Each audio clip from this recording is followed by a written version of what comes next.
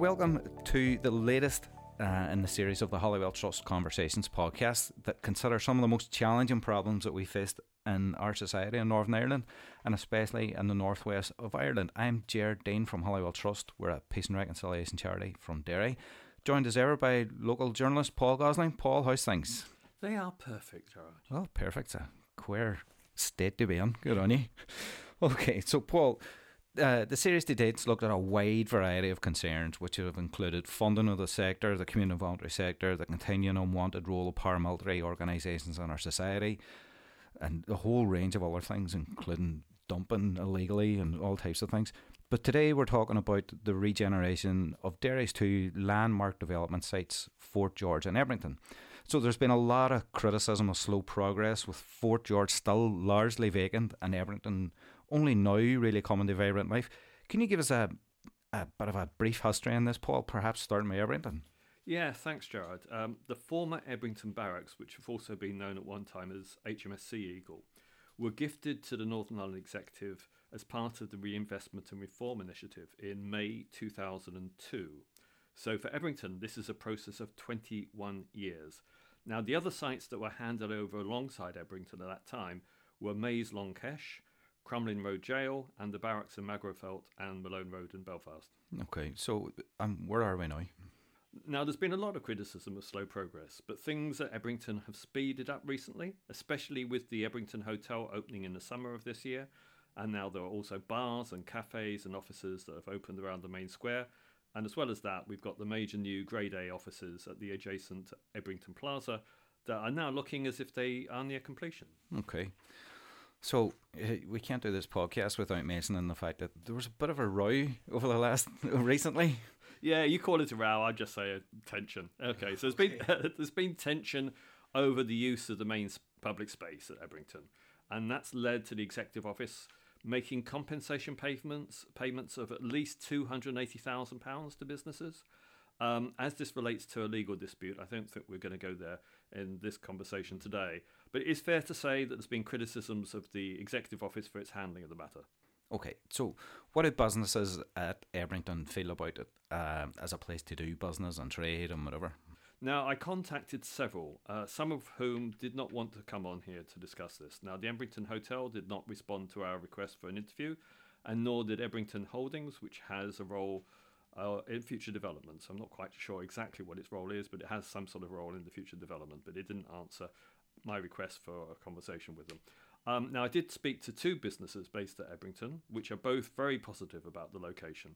So perhaps we listen first to James Huey, who's the founder and owner of the Walled City Brewery.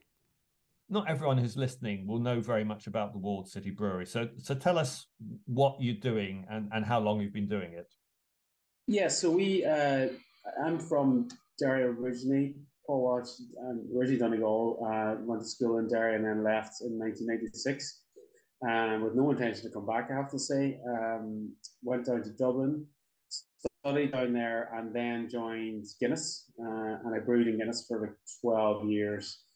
During that time, I met a Dublin girl. She brought me back here, which was quite unusual in 2010. So what we came back to was sort of for me, certainly as a city transformed, just something as simple as a city culture being announced, really showed me that the city had changed a lot and it was really on the crest of something quite special, we thought. So we came back in 2010 and my time in Guinness came to an end. I was kind of commuting up and down to Dundalk at that stage. And then in 2014, we decided we wanted to set up a business ourselves. So crafts brewing is growing, or was growing and still is growing. We have a big fondness we were big foodies as well. And we also love the city. So we wanted to set up a sort of a very different venture to what's currently happening in the city. So we looked at the city centre there. We worked with Jim Roddy and the City Centre Initiative and went around a number of buildings. It's just very hard to get grips in terms of what buildings were available and if they, because a lot of big businesses own a lot of buildings in there in the town. And then, of course, we were invited to come over to look at Ebrington Square, where they were just starting to release the first phase one, which was building 70, where we are, and building 57, 59, which is where the cafe is, the embankment. And of course, what you've got now is a pretty high-profile location there. I mean, so how does it work for you in terms of the quality of trade and things? Is it a good site for you? Yeah, I mean, so what always struck me is the location. We're obviously at the end of the Peace Bridge, which has helped so much, which has helped the city so much. But we love the location, and a lot of our advisors and mentors weren't too optimistic. So we're talking 2015, and they were saying, well, maybe it's going to be a long way before it actually gets there. And I always believe the markets will answer the questions anyway. So there were very few. There's always this talk of fill it with bars and restaurants. The reality is nobody really wanted to go there because it was so barren. So we were invited in to look at Building 70. We loved the look of it. It really fitted the business model that we wanted, because it's very different what we do in terms of brewing our own beers on site. So we wanted somewhere a bit different as well. And then we opened in May 2015. And how's that been for you? I mean, it must have been tough initially when you didn't have very many people wandering around Ebrington. And presumably it's much better now. Yeah, it was the first cheapers, all the way up to COVID was so for the first 5 years were extremely difficult. We managed to get by because what we offer something very, very different. So we were a destination of sorts, I suppose, for example, American tourists wanting their own beer. But it's certainly, you survive in any hospitality business with sort of walk-in trade and then bookings. But walk-in trade was negligible because people just weren't walking around the square. They would cross the Peace Bridge and then they go back across the bridge. The cafe came through in 2015 as well. They were very successful the first iteration, and then they've had a number of owners since with varying degrees of success. But certainly that walk-in trade, which is the bread and butter for a lot of places in terms of locations, if you look at the city centre, we didn't have that, so we had to carve ourselves out as a destination, and we just got by. I mean, COVID in a weird way kind of did save us, because we changed our revenue streams and we got a grant for a new tap room at the back, so we're good now. But that was very difficult. And in hindsight, in 2015, we were told the hotel would be open maybe a couple of years, and there'd be lots of other, but that never came through for a number of reasons, which I'm sure we'll go into. And does your walk-in trade, is it better now with the hotel opening? It took a while, just I suppose, for Derry people to, even something like COVID again. COVID really opened up Ebrington Square. Actually, there was a lot of people just wanted open spaces and coffees, and so there was a huge amount of people on the square within 2020, 21 that maybe didn't go there. So now, yeah, certainly that the hotel has changed significantly, and it's given a lot of life to the square. It's given that sort of nighttime economy, which was always missing. As much as we could do a lot, the cafe could do a lot. The nighttime economy was never there, and that's really what we need for it to feel safe. As much as you've got the skateboarders and everyone, but for it to feel safe for people outside in the square, you need to have a buzz of taxis and all this kind of thing. I mean, it's a beautiful space now. I mean, with the exception of the area that's going to become the museum. I mean, it feels like a nice space for the city. Is that your perception as well? Yeah, it's there's a bar and restaurant opening in Building 40, which is just beside where the museum will be. That's very close to opening. I think it's getting fitted out. The cafe gives a great buzz, and then you got all the rear. You've got the Ebrington Bakery, which is a great product, very badly needed in the water side, and gives a great wee buzz around the entrance there. Then you've got all wonderful atelier and all those guys up at the top as well. So it's I only know this anecdotally, but I now know that all the buildings are effectively taken now in some format. So it is a place in demand now, finally, as opposed to when we went in when nobody really were near it and told us not to. And what's your overall perception of what the Ebrington as a development site means for the city as a whole?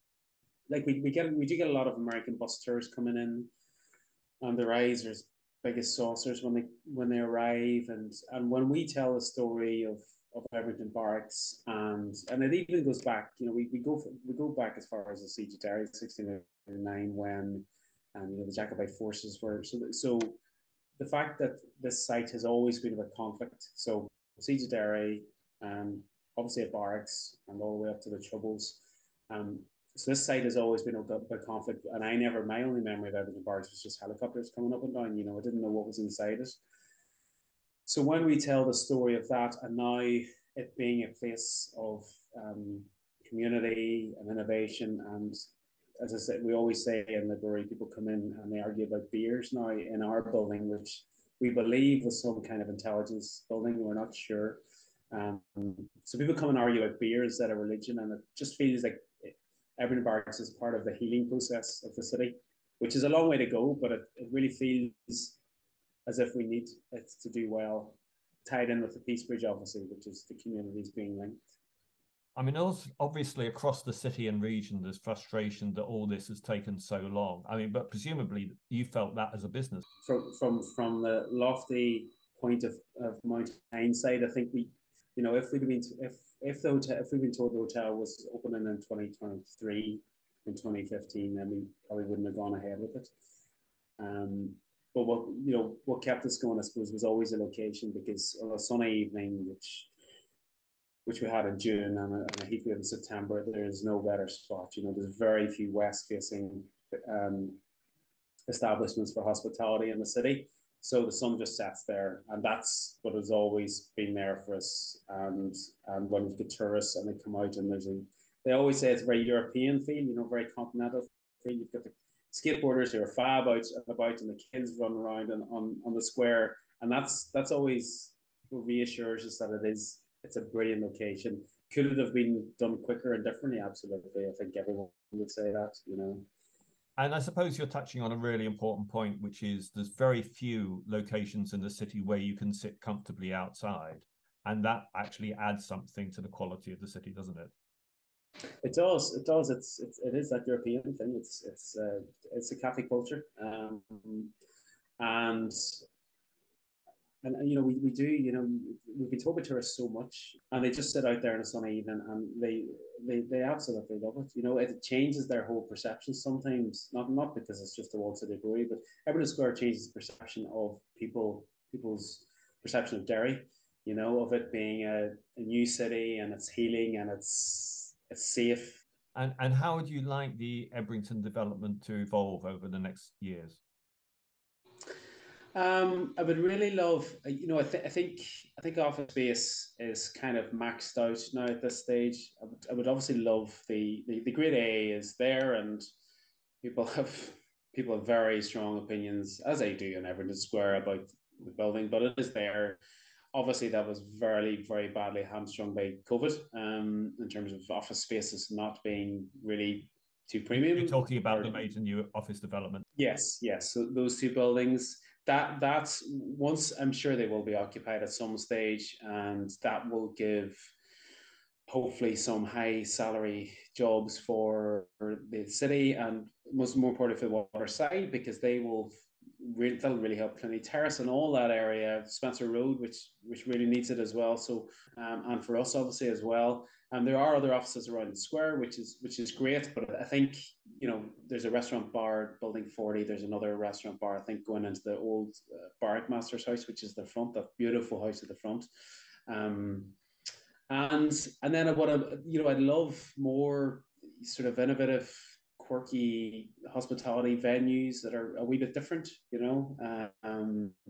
We've got the hotel, we've got what we do, we've got the banquet, just something a wee bit different. And that was always, when we filled in that application form for Ebrington Square years ago, it was always about not displacing businesses from the city centre. I was very, very conscious of that, and that's kind of why we got it, because we were so different. So sort of making an add-on to the city centre as opposed to possibly being in competition with the city centre, because the city centre's got its own troubles as well in terms of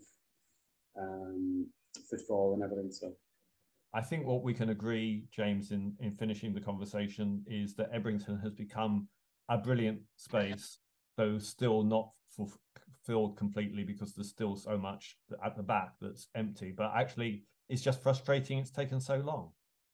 Yeah, I think so. There's, I chatted to at the start with Ilex guys, and there was certainly a lot of legacy there, and I could see their frustrations because, they effectively took over a site which was an old army site from 1841, so there was a huge amount of infrastructure that needed to go in, and there was certainly reasons why it was hampered so long. But I think the reality is that it's probably 21 years now since it was handed over. So, and that is way too long in anybody's book. And then it was hit by COVID and Brexit. So there are very valid reasons, but yeah. So we are where we are, and hotel's doing great. Cafe's doing great. DNA Museum, I think, should be hopefully starting soon in terms of its construction.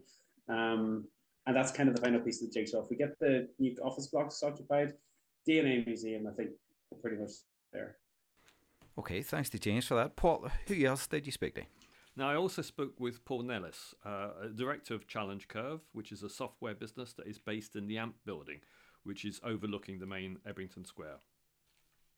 To head off, tell us a bit what Challenge Curve is and why you're located, in the AMP building at Ebrington?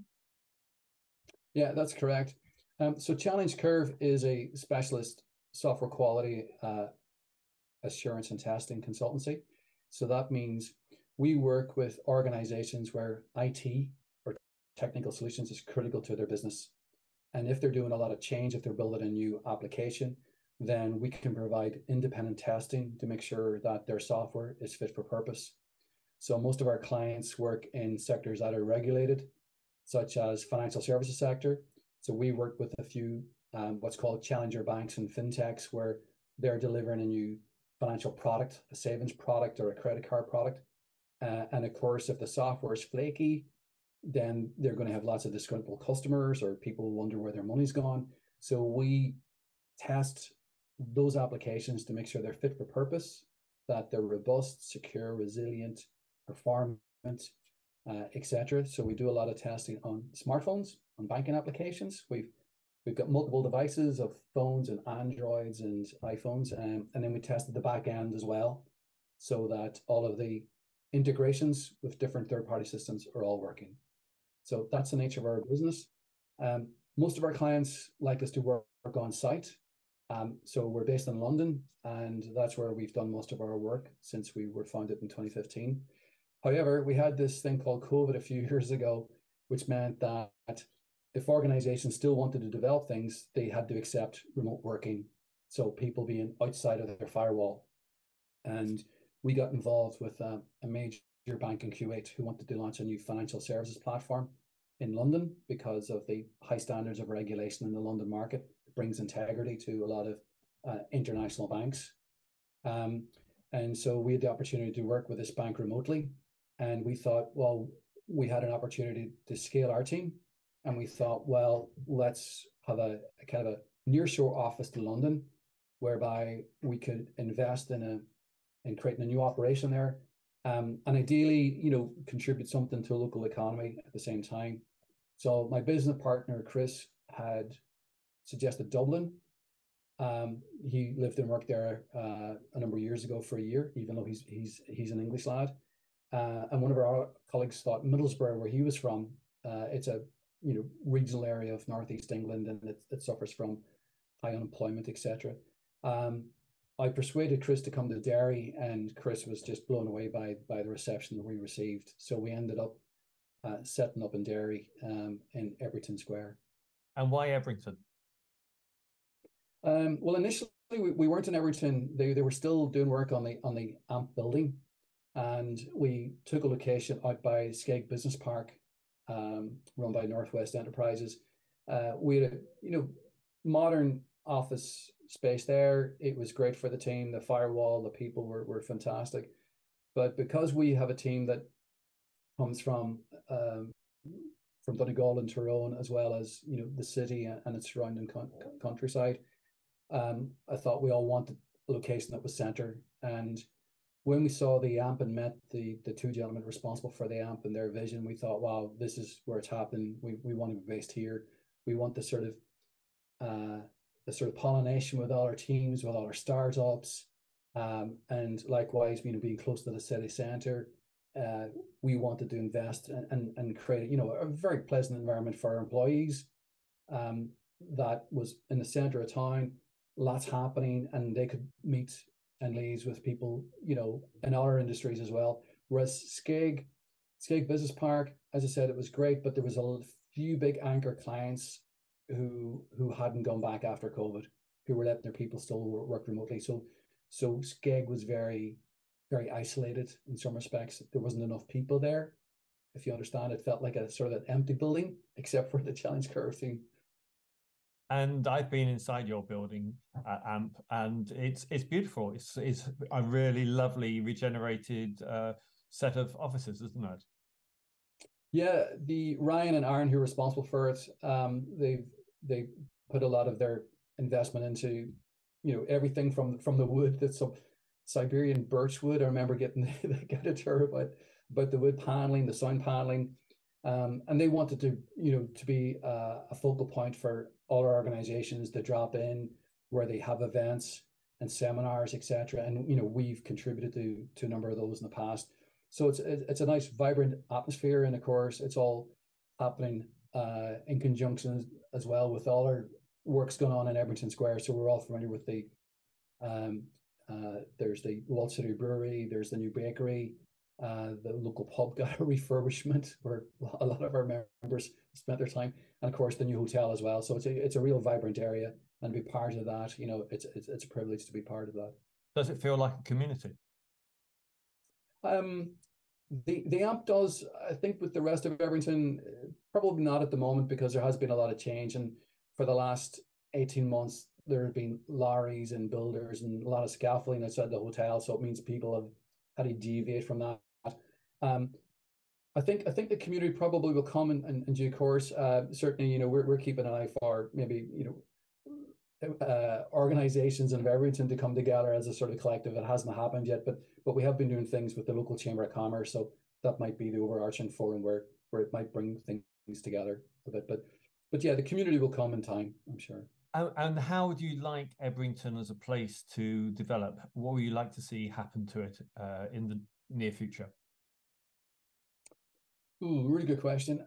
I think Ebrington lacks a little bit of critical mass. Maybe that's the word the expression I was looking for in terms of community. Lacks a bit of critical mass at the moment, and we know that there's other buildings that are either earmarked for refurbishment or for new tenants to come in.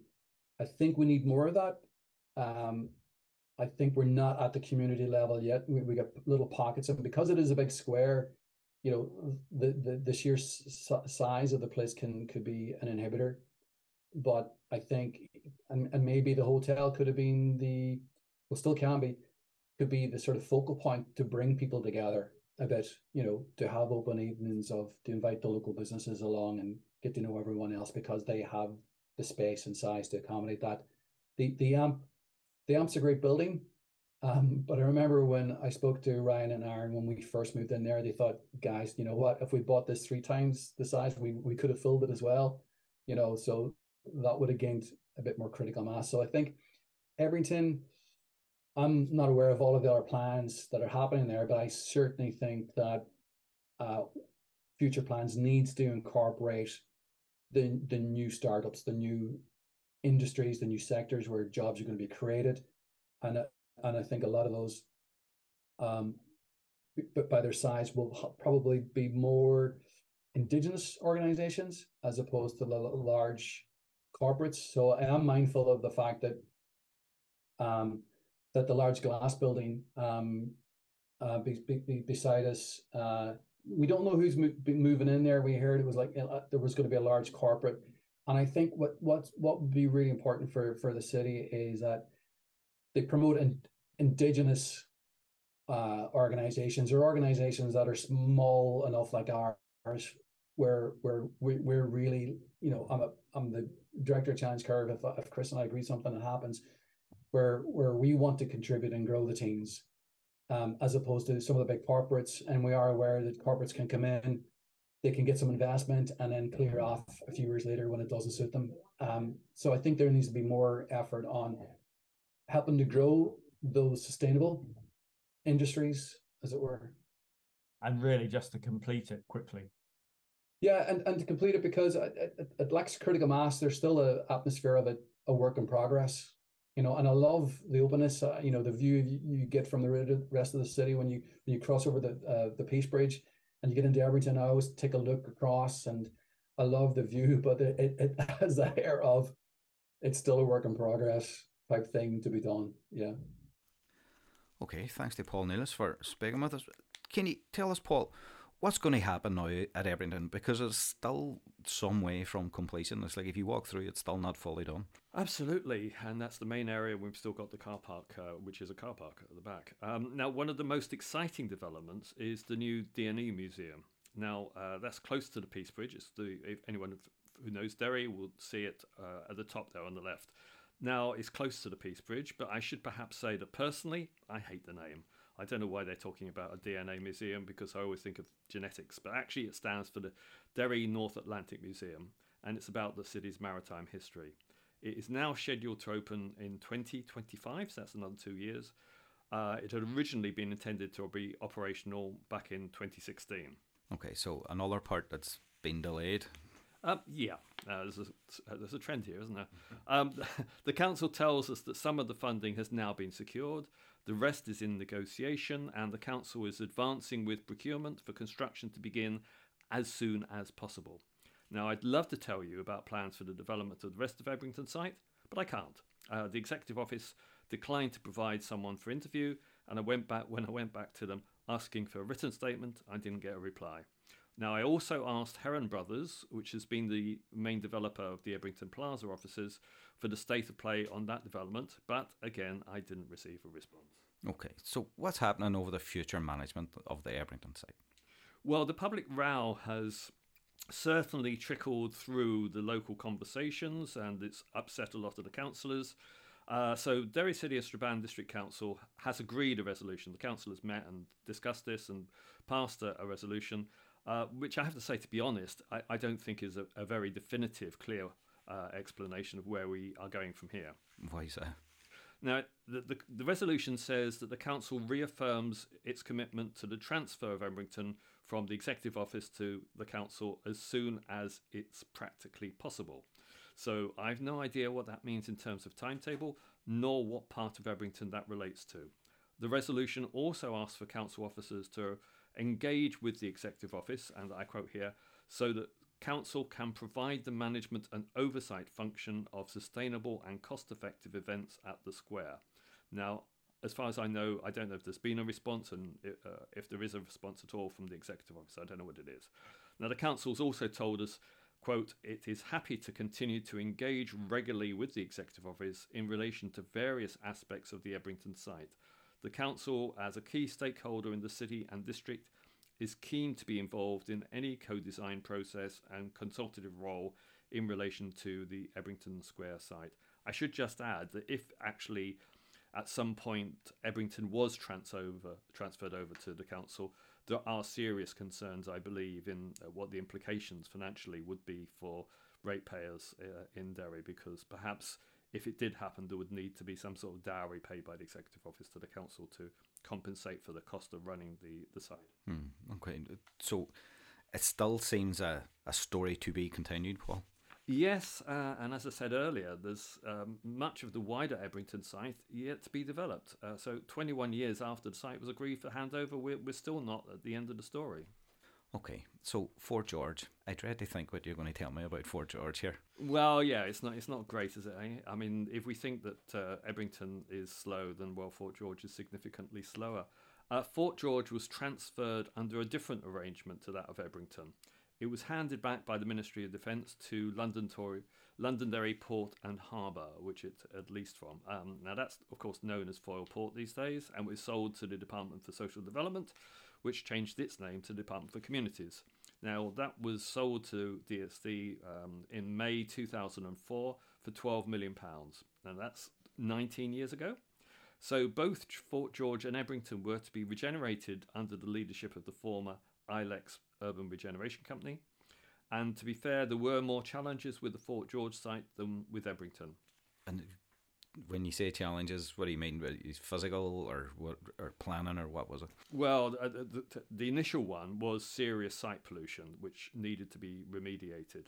Now, Fort George was part of a naval dockyard and consequently was subject to serious oil contamination. Now, that cost several £1 million to deal with, which was partially paid for by the Ministry of Defence. But then further remediation was required to resolve an infestation of Japanese knotweed, which is an invasive species. Now, that added cost and delayed redevelopment. Okay, but surely those two things didn't add 19 years of delay to the process? No, I don't believe they did. Much of the recent history, not much has happened at Fort George. But there's the big Catalyst building, you know, everybody will see it and it's pretty obvious and it's a really impressive looking building down there. Yeah, we've got that. Catalyst was previously known as the Northern Ireland Science Park. That's what it was known as when it was initially built. It operates as a starter development and incubation unit for technology businesses. Now, that has been so successful that a second Catalyst unit is to be built. Planning permission has been approved and finance is being arranged. That's good to see stuff happening. So what else, Paul? What else is happening in Fort George? Because it's like there has been some talk about what's going to happen in the future. Yeah, so Catalyst has got 2 plots of land at Fort George, and there's a third parcel of land that has been sold to the Western Trust for a new health and care centre. The Department for Communities confirmed to us that the sale has been finalised and the land is now in the ownership of the Western Trust. Now, the department told us that Western Trust will use the site for an, quote, integrated primary, community and acute, unquote, centre. And the department added that the facility will provide accommodation for multidisciplinary working and will include the capacity for a broader range of diagnostic, treatment and care services to be delivered in a community setting. Now, this will generate 250 new permanent jobs as well as relocating into the site 450 existing staff posts. Okay, well, it's great to hear about new posts coming. I don't think anybody can argue with that. But I suppose you're going to tell us, just following the pattern from previous developers or concerned agencies, that neither the Department for Communities nor the Western Trust were willing to be interviewed? You guessed it, yeah. But they did both give us statements, which is better than some others. Now, the Western Trust also gave us a long statement, and I'll quote from a bit of this. This major development will facilitate changes in current delivery, which will provide for an integrated care model which is flexible to changing needs, provides for improved clinical pathways, and will enable the maximisation of opportunities from a range of service adjacencies. This development demonstrates the Trust taking the steps necessary to ensure the infrastructure is in place to address the growing demands across all our services. Unquote there. Now, the Trust did add that it's working to complete the outline business case, which is needed to move ahead with procurement for construction. Okay, so how long has this taken to this point? Well, back in 2015, that's nearly 8 years ago, the Department for Communities was given outline planning permission for a mixed-use development of Fort George. Then, in 2018, so that's now almost 3 years after that, it initiated a tender process for the land. Western Trust obtained approval for its bid. Okay, but that was 5 years ago. I know we've had COVID and everything else in between as well, but it hasn't been built yet. Correct, yeah. We submitted a Freedom of Information request to see the correspondence between the two organisations to try and get an understanding of why things have been so badly delayed. We were told that the correspondence amounted to thousands of items and therefore was excused from disclosure because of the cost of administration. Okay, so getting back to the site in general then, Paul, how large a site as Fort George? 11 acres, so it's big. Okay, so we've got one Catalyst building, another one planned, and then the new health centre. Will that take up most of the space? Amazingly, no. Most of the site will still remain vacant. The Health Trust will occupy 1.7 acres. So the Western Trust did tell us, also, a quote, the Department of Communities is working with other stakeholders to progress the development of the remainder of the Fort George site for development, including the planning required for access, internal road and car parking infrastructure, all of which will meet both the Western Trust and future stakeholder needs. Okay, so with one plot in use, 2 other plots earmarked for use, what will happen to the rest? That is yet to be decided by the Department for Communities. So we don't know, or they don't know what they're going to do with it. So let me quote from the Department for Communities. Their spokesperson said, "The department is currently revising the master plan to incorporate the proposed health and care centre on the site. In the longer term, the department intends to market the remainder of the site." Okay, so it's not entirely clear. It still looks like they don't know. Yeah, that's the feeling, I think. They are going to sell it, though. So the development will be in keeping with the outline planning permission, and anyone buying land will have to obtain detailed planning permission in order to build on it. Okay, so I suppose there's a bit of a question too, Paul, around the river and how we see the river when it comes to development, both at Ebrington as a site that's on the river and Fort George. As in the past, we've seen, I think, detrimental development along the river Foyle, where we've had the backs of buildings facing onto the river. Is that likely to continue? Because I think we're not making the best or not making the most of our riverscape here. I think you could argue that Ebrington is an example of good development in the sense that it makes use of the river. You've got great views from the walkways at the top of the square, the plaza, to over the river. So I think that is good, and also it fits in with the walk and cycleway that goes alongside it. So I think Ebrington is an example of good practice. But and some of this stuff is what you're saying, of course, is perfectly right. We're not making good use of the river and the quality of the views that you get from there. But I don't think that's unique to Derry. I remember Glenn Patterson saying that he'd been brought up with Belfast and really he never thought about the River Lagan, and he heard the seagulls one day and thought, oh yeah, we've got a waterfront there. And it took many years for Belfast to recognise the value of water scenery, and some of the development in Derry over the years has just been astonishing. That we've got Sainsbury's, major supermarket, on the bank of the river. We've got the Tech College with a really ugly building throwing a shadow over the river. We've got Quayside, which is one of the ugliest buildings in Northern Ireland, dominating a large amount of it. It's almost as if planners have been embarrassed, and perhaps I shouldn't say planners, developers, perhaps it's actually better to say, have just been embarrassed by the sense of not wanting to use the river. It's something to be embarrassed about. So it does not feel as if we're making great use of it. And I think Ebrington is an example of where we have. But Fort George, I mean, it's just astonishing that nearly 20 years after what should be a prime site, one of the most beautiful locations in the city, and nothing really has happened. Okay, so just to summarise then on the two main sites that we're talking about, Ebrington and Fort George, in just over 20 years, Ebrington is partially completed, but not much of it. And in nearly 20 years as well, Fort George is mostly vacant with no clear plans for how most of it is going to be used. Yeah, perfectly summarised, Gerard. Okay, well, on that cheerful note then, that's it for this latest podcast. We do hope that you enjoyed it, and if you didn't enjoy it, at least you learned from it. So thanks to our two interviewees today, Paul Nelis of Challenge Curve and James Huey of the Walled City Brewery. Sad that others declined to be interviewed, but we get it too, we understand. And thanks, as always, Paul, to yourself for the interviews and the research that you've pulled together. As a reminder, as ever, all our Holywell Trust Conversations podcasts can be listened to through our own website, holywelltrust.com, and we thank the Northern Ireland Community Relations Council for its support for this series of conversations. Chat to you all again soon.